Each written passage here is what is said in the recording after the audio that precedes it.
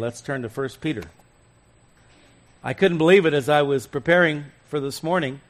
I looked back and I realized it's been about a month since we've been in 1 Peter, because we had Palm Sunday, Easter, or Resurrection Day, and then I've been gone the last 2 Sundays, so it's been a month since we were in 1 Peter, but we'll get back into that today, still in chapter 1. I'm going to read up to verse 7, because that's what we've covered so far. We'll read verses 3 through 6 of 1 Peter. Blessed be the God and Father of our Lord Jesus Christ, who according to his abundant mercy has begotten us again to a living hope through the resurrection of Jesus Christ from the dead, to an inheritance incorruptible and undefiled, and that does not fade away, reserved in heaven for you, who are kept by the power of God through faith for salvation, ready to be revealed in the last time. In this you greatly rejoice, though now for a little while, if need be, you have been grieved by various trials. And we will pick it up in verse 7. Let's pray. Father, we ask that you'd bless this time in your word this morning. We ask you to speak to our hearts. And Lord, just expand our horizons, our depth of understanding of your word, of your impact. History, Lord, is really your story, his story.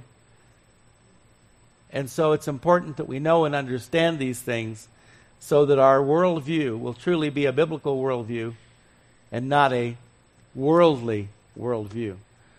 We ask you to bless this study now in Jesus' name. Amen.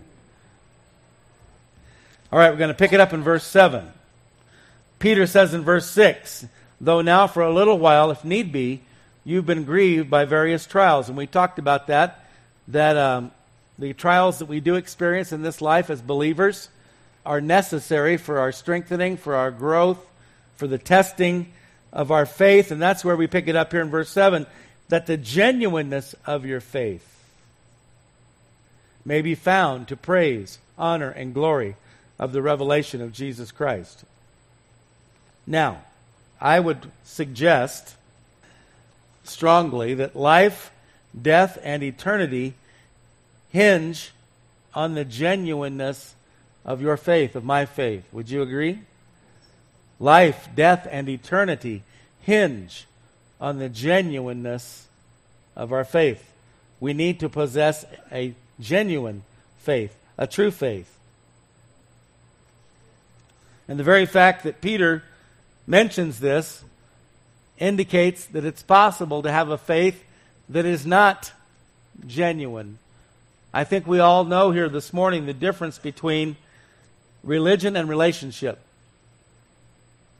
And I would argue that in many cases, those who were complicit in the Jewish Holocaust of World War II were probably more religious than they were Christian. And sadly, down through history, the ongoing persecution of God's people over the last 2,000 years has been largely at the hands of religious people, but it's been under the banner of Christianity, and therefore Jews for 2,000 years were afraid of the Christians. But now, because of the efforts of evangelicals, so many different groups that have reached out to the Jews and shown them love, they're now beginning to realize that the true Christian community, hence Christian Friends of Yad Vashem, who would have thought, 30, 40, 50 years ago that a Jewish Holocaust institution would be hosting a Christian leadership conference. But they've now beginning to understand and to realize that we do love them. We are their friends. I ran into a guy at a rental car place in Jerusalem, Jewish guy from America who made Aliyah, which means he immigrated, returned to the homeland a couple of years ago. And he just happened to be in this Avis office when I was there. And he was helping me out because the guys there were not real fluent in English, and he was. And so he kind of mediated for me. But he asked me what I was doing there. And when I told him, he said, I want to thank you so much. We really appreciate all that Christians are doing for Israel. Totally unsolicited comment. And he was very sincere about it. And so we have Avi Lipkin coming on a regular basis and sharing with us. And we see so much more interaction. And after 2,000 years, I believe it's just another sign that we are nearing the return of Christ. We see more and more Jewish people coming to Christ every day. There is a growing messianic movement within Israel. The last night I was there, I had the privilege of attending a home prayer group, men and women from Poria, which is just outside of Tiberias. They attend a messianic church there called Peniel, and we had a prayer meeting together. And just wonderful to hear these. They weren't all Jewish, but several were. The man who hosted the prayer meeting was a messianic believer of many, many years. And just wonderful to be able to be there with them. But God is moving. And one of the signs, there are many, but one of the signs is we're beginning to see a reconciliation between the Christian community and the Jewish community. And that's another thing that God is doing in order to bring His people to their Messiah. But a genuine faith is absolutely essential. Not a seeker-friendly, emergent, purpose-driven, social justice faith. A genuine New Testament faith as laid down in the gospel by the writers of the New Testament. The Apostles' Doctrine, it's called, in Acts chapter 4. I would say that making sure that you're in possession of a genuine faith is the highest of all priorities, to confirm that it truly is genuine. Noah Webster defines genuine as real, natural, true, pure, not spurious, false, or adulterated. And I would propose to you today that much of what is passed off as Christianity is actually adulterated. It's not genuine. Peter tells us that a genuine faith is much more precious than gold that perishes. Now, what is the primary motivator in this world? Gold, money, right? Mammon. Gold is one of the most precious commodities that the world has to offer, and yet Peter says that our genuine faith, our salvation, is more precious than gold. And sadly, most people are in pursuit of gold rather than a genuine faith. What's the difference? Our salvation is eternal. Our salvation has to do with eternity. Gold is temporary. Our salvation is internal. It takes place when the Holy Spirit comes to live inside of us and we're born again by the Spirit of God. It's internal. Unfortunately, many times people look at the external. The Bible says man looks at the outward, God looks at the inward. So our salvation's internal. Gold is external. And then Peter uses the analogy of the way that gold is purified. He says, though it is tested by fire. Again, gold we know is purified by fire. It is brought to a high temperature where it is liquefied. Then the impurities rise to the surface. They are skimmed off. And that's done repeatedly until you have 100% pure gold. And that's where it achieves its value. It's when it's absolutely pure. There's nothing else mixed in. And so he likens our faith. He just finished speaking in the previous verse about the trials if need be. And by the way, they do need be. In order to purify us, to strengthen us, to test our faith, to prove that it actually is genuine. Sadly, many times when people who profess to be believers come under fire, the faith fades. When the testing comes, the genuineness is not there. Many have turned away. Just as when Christ was here on the earth, and we saw that towards the end of his ministry, we read in the Gospels that many turned away and followed him no more.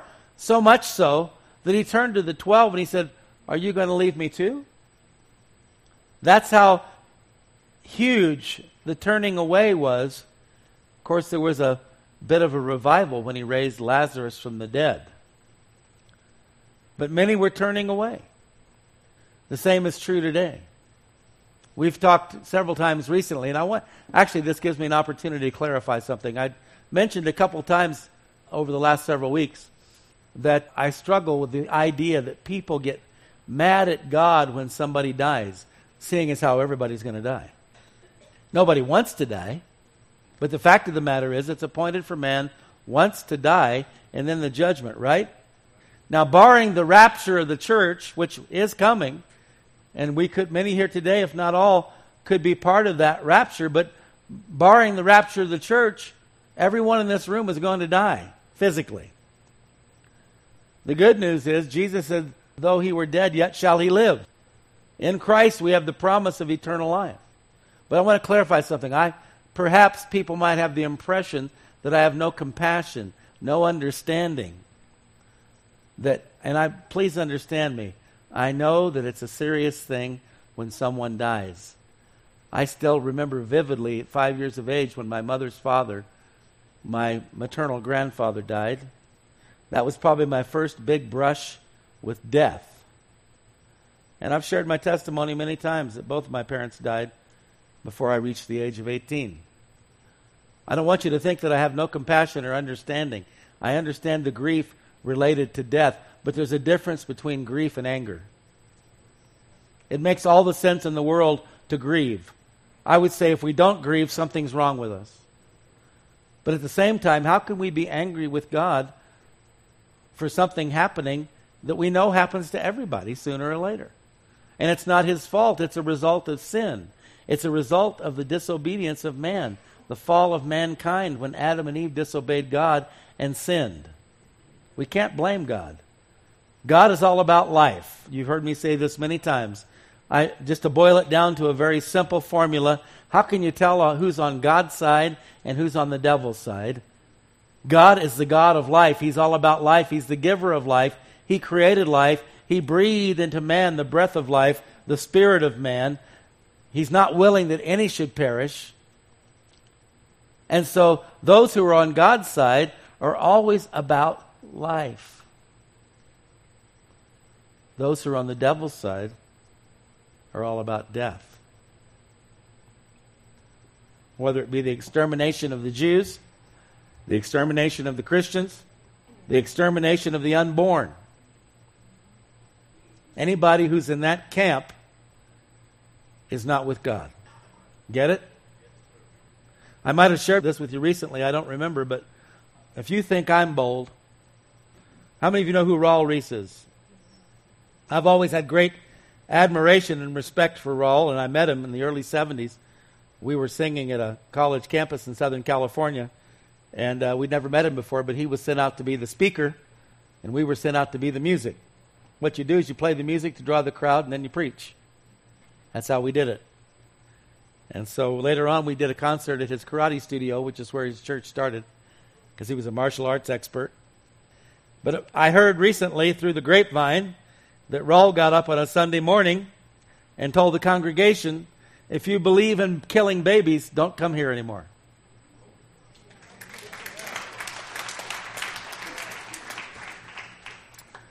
So if you think I'm bold, go hang out with Raul for a while. That man is bold. And because of his martial arts training, you really don't want to argue with him. Yeah. Tested by fire, like gold. See, Peter says that our faith, our genuine faith, is more precious than gold. And like gold, our faith is tested and purified by fire. Fiery trials. Anyone can claim Christ when things are going great, right? It's kind of like the person who says, I love you when things are going well. But when things aren't going so well, I don't love you anymore. I'm leaving. See, that was never real love to begin with, was it?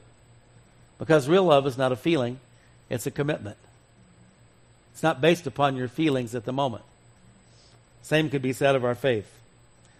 Because a genuine faith really is a commitment. It's a love for God. We love Him because He first loved us. And it's not based upon how much you perceive God as blessing you on any given day. Well, I used to love God, but then my husband died, my wife died, my son died, my daughter died, my friend died. Now I don't love him anymore.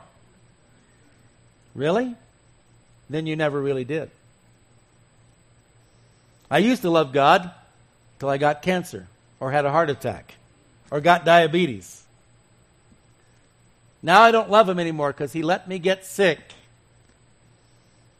You never really loved him to begin with. Remember Job? Very few could lay claim to suffering on the level that Job suffered. And what did he say? Though he slay me. And God allowed the devil to test Job in about every way imaginable. The only thing that God did not allow was for the devil to take Job's life. And Job said, even if he does that, even if he kills me, yet will I praise him. See, Job loved God, didn't he? Certainly there are things that happen in our lives that disappoint us, frustrate us, concern us. But our love for God is not about our circumstances. It's about a genuine faith, more precious than gold, that will carry us on into eternity.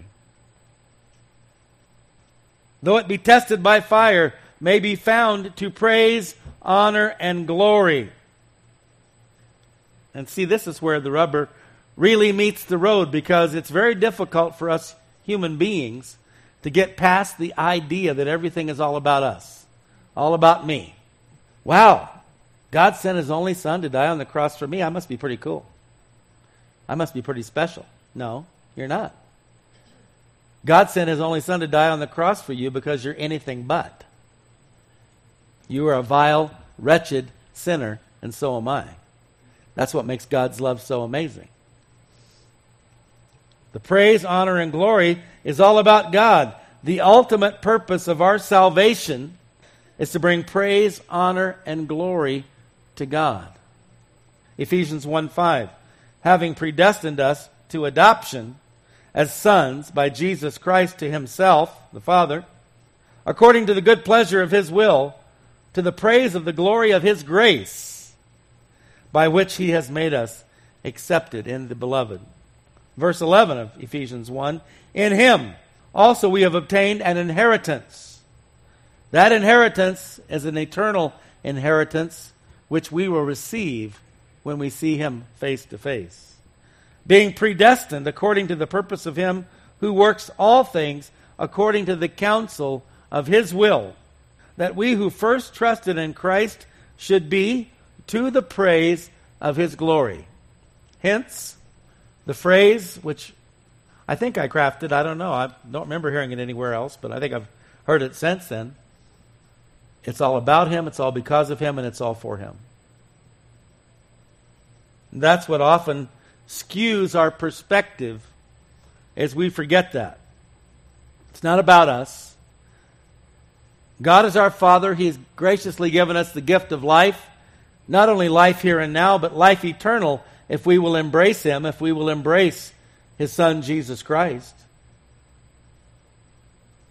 But he's the Creator, the omniscient, omnipresent, omnipotent one, and it's ultimately all about him. We're just blessed to be a part of it. May be found to praise, honor, and glory at the revelation of Jesus Christ. Speaking of his return. Genuine faith, folks, this is so important. Yeah, I used to be pretty active in church. I used to be pretty religious, pretty spiritual. I don't know, not so much anymore, but I still love the Lord, you know. Genuine faith will endure until Jesus returns.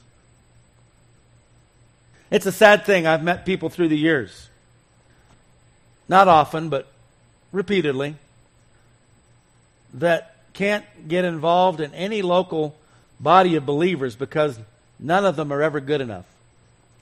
No one's ever right enough, doctrinally sound enough, spiritual enough. Have you ever met anybody like that? And they just continue to float around and wander. A genuine faith, I believe, not only means adhering faithfully to the truth of God's Word from cover to cover, beginning to end, Genesis to Revelation. It also involves being a part of the body of Christ, the church of God, the fellowship of the saints. That was one of the 4 things in Acts chapter 4 that the early believers were dedicated to. The apostles' doctrine, prayer, the breaking of bread, communion, and the fellowship. I've heard it said, I love God, it's His kids I can't stand. But that's part of being a family. Again, love is a commitment. Love is hanging out with people, sometimes even though you don't like them. The Bible doesn't say like one another, because God is love. It says love one another. And when you love them, you'll learn to like them. But you can't be all that God wants you to be without being part of a local body of believers, because this is your family. Hopefully you have biological family members that are believers and you will get to spend eternity with them. But even if you don't, this is your family. And since we'll be spending eternity together, we might as well start learning to like one another here and now.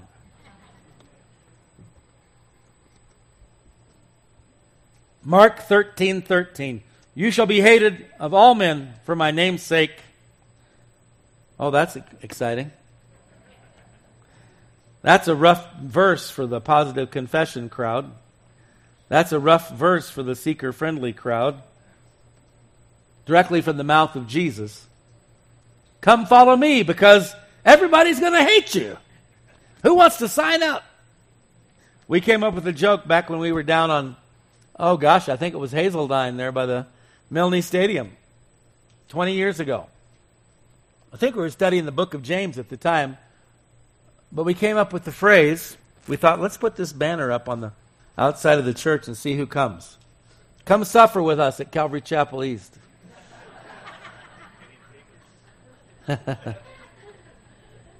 We never put the banner up, but you get the idea. But he that shall endure unto the end. So part of enduring is being able to handle the fact that if you really let your light shine for Jesus Christ, if people really see Jesus in you, and you really speak the truth in love, they're going to hate you. It's like that old expression, if you were arrested for being Christian, would there be enough evidence to convict you? Is there enough of Jesus shining forth from your life that there are some people who actually hate you for it? Not that we go out seeking that. We don't want to be hated. Nobody wants to be hated. We all want to be liked, if not loved. But the fact of the matter is, if you have a genuine faith, there will be people who hate you because of it. But he that endures, he who doesn't give up, who doesn't back down, who says, I can't take it anymore. I'm tired of being hated. I want people to like me. Can't I have it both ways? No. Again, if you want people to like you, plug into a local body of believers where other people know and believe the same things that you do, because there you will find love. Right, Nick? We were teasing around before church about that subject. The same shall be saved. You see, a genuine faith is a faith that endures through all the ups and downs of life. The good times, the bad times, or in the words of the famous spaghetti western with Clint Eastwood, the good, the bad, and the ugly. A genuine faith will endure. I have decided to follow Jesus. What's the next line? No turning back. So when someone turns back, we have to ask the question, not in a judgmental way or a condemning way, but in a concerned way. If they've turned back, Did they really possess a genuine faith? That's not a nasty question or a bad question. That's a good question. Because we want them to possess a genuine faith that endures to the end, do we not? And it starts with moi, with you, with me, that we must make sure our faith is a genuine faith. We must allow it to be tested by the various trials that Peter speaks of, when need be. I don't know about you guys. I've experienced in my life, there are cycles, there are seasons. The Bible talks about the seasons of life. Some seasons are like the winter. Cold, harsh, bitter. You know what I'm talking about? That's the season. You can't wait for it to end. Sometimes it seems like it's never going to end. And then there are other seasons, like the spring. The warmth begins to come. Things begin to blossom and get green. And you take a sigh of relief. And you thank God for the beautiful weather, the beauty of His creation. And we go through spiritual seasons. We get those seasons of relief and reprieve. Boy, enjoy them as much as you can. Because as surely as spring and summer and fall come, winter will come again. And your faith will be tested. You made it through the good times. Now how about the bad times? Verse 8. In reference to our Lord and Savior Jesus Christ, at the revelation of Jesus Christ, Peter says. Now we've had an inner revelation by the Spirit of God. We've been blessed that God has made Himself known to us. He has revealed Himself to us, particularly through and in the person of Jesus Christ. And that's what Peter's about to address here. That until that time, at the revelation of Jesus Christ, when we see Him face to face, whom having not seen, you love. Powerful evidence of a genuine faith. How many of you here today love Jesus? That is evidence of a genuine faith because you've not seen Him except in the Spirit, through His Word, but not with your physical eyes. Whom having not seen, you love. Remember the story of doubting Thomas, John 20:29. Jesus said to him, Thomas, because you have seen me, you have believed. Remember, Thomas said, he wasn't there the first night Jesus appeared. I don't know what he was doing. Off being Thomas somewhere. He said, I don't believe it. The other guy said, we saw the Lord. He's risen. I don't believe it. I won't believe it unless I can touch the nail prints in His hand and the wound in His side.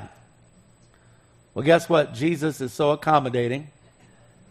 8 days later, He shows up. Thomas is there this time. And He allows Thomas to do just that. Thomas, because you've seen me, you've believed. But guess what, Thomas? Blessed are those who have not seen and yet have believed. And that's certainly applicable to all believers down through the centuries. Like Peter says, whom having not seen, you love. And though now you do not see Him, yet believing. The world thinks we're crazy. How can you believe in something you haven't seen? And I've said this many times as well. The world says seeing is believing. God says believing is seeing. The same God-given faith, and that's where it came from. Don't think for a moment you came up with it on your own. The same God-given faith that enabled us to believe in Christ for salvation will enable us to keep on believing till He returns. I think that's another place where people get tripped up. Paul scolded the Galatians, one of the churches there in Asia Minor, Galatia. He scolded them because he said, having begun in the Spirit, you're now trying to finish the race, complete the work of God in the flesh. That is a great challenge for us as believers to not do that. We begun in the Spirit. The Spirit of God made Himself known to us. He revealed to us the truth that Jesus Christ is the Messiah, the Son of God, the Savior of the world, and we were born again by the Spirit of God. all a work of the Spirit, nothing from us. And we must continue on in that understanding that every day, every breath we take, every move we make is a work of God's Spirit in us. And that God-given faith, it's not our own strength, our own ability that will carry us to the finish line. It's that same faith that God gave us to believe in the first place that will keep us on believing until He returns. 2 Corinthians 5:7, Paul writes, we walk by faith, not by sight, whom having not seen you love, though now you do not see Him, yet believing. 2 Corinthians 4:18, so we fix our eyes. This is NIV. I like the way they word this. We fix our eyes not on what is seen, and that's where we often get in trouble. We fix our eyes on what is seen, which is only the surface. There are much deeper things that lie beneath the surface. We fix our eyes not on what is seen, but what is unseen. Jesus, God the Father, the Holy Spirit, God's eternal kingdom. These are all unseen, but this is what we should be fixing our eyes on. Why? For what is seen is temporary, but what is unseen is eternal. Though you do not see Him, though now you do not see Him, yet believing, because believing is seeing, you rejoice with joy inexpressible and full of glory. Would that described each one of us every day. You rejoice with joy inexpressible and full of glory. How many of you get out of bed in the morning, you start jumping up and down and praising the Lord? Hallelujah! You see, the ability to love and to believe in Jesus without seeing Him, faith imparted to us by the Spirit of God, is cause for rejoicing with joy inexpressible and full of glory. How do you live that kind of a life in Christ? You walk by faith, not by sight. You fix your eyes on that which is unseen. You've got the big picture in your eyeglasses. Eternity. Genuine faith is eternal. Gold, the things of this world, are temporary. Genuine faith is internal. Gold and the things of this world are external. You rejoice with joy inexpressible and full of glory. That's what God has for us. That's what He wants for us. We often fall short. But the more we can get our eyes off of the things of this world, and the more we can get our eyes on Him, I can guarantee you the more joyful we will be. Let's pray. Father, we recognize from this passage the absolute, ultimate importance of possessing a genuine faith. Lord, not somebody else's faith, which we know oftentimes happens from generation to generation, that people who are raised in the church, raised in a Christian home, raised in a religious home, are brought up with a faith that is not truly theirs. And at some point, each one of us have to come to grips with our own faith. Not someone else's faith, not someone else's belief, but our own. We also recognize that a genuine faith can only come from you, Father. There's nothing good within us. We are vile, wretched sinners, needing to receive your grace, your mercy, which you freely give to all those who ask. So we pray this morning, Lord, that you would continue to work in us, help us as we go through the various trials and tribulations of this life. We pray that each time these trials come upon us, you would give us the strength we need to endure, to persevere, that purification process would continue so that our faith might be proved genuine, that we might endure to the end, and we might be there to witness firsthand the revelation of Jesus Christ as that Savior which we now believe in, though not seeing, the one that we love, though we have not seen him, that we will be there for that full revelation, and we will hear the wonderful words, "Well done, good and faithful servant. Enter into my joy."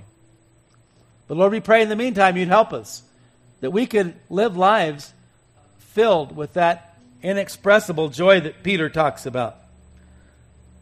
That we would rejoice daily with joy inexpressible and full of glory by fixing our eyes on that which is not seen, by walking by faith and not by sight, not under circumstances, but out of covenant relationship with you.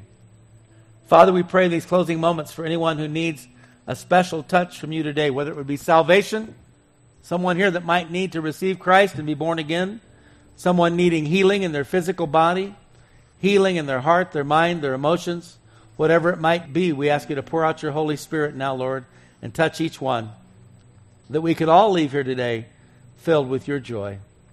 Bring glory and honor to you wherever we go. We pray this in Jesus' name. Amen.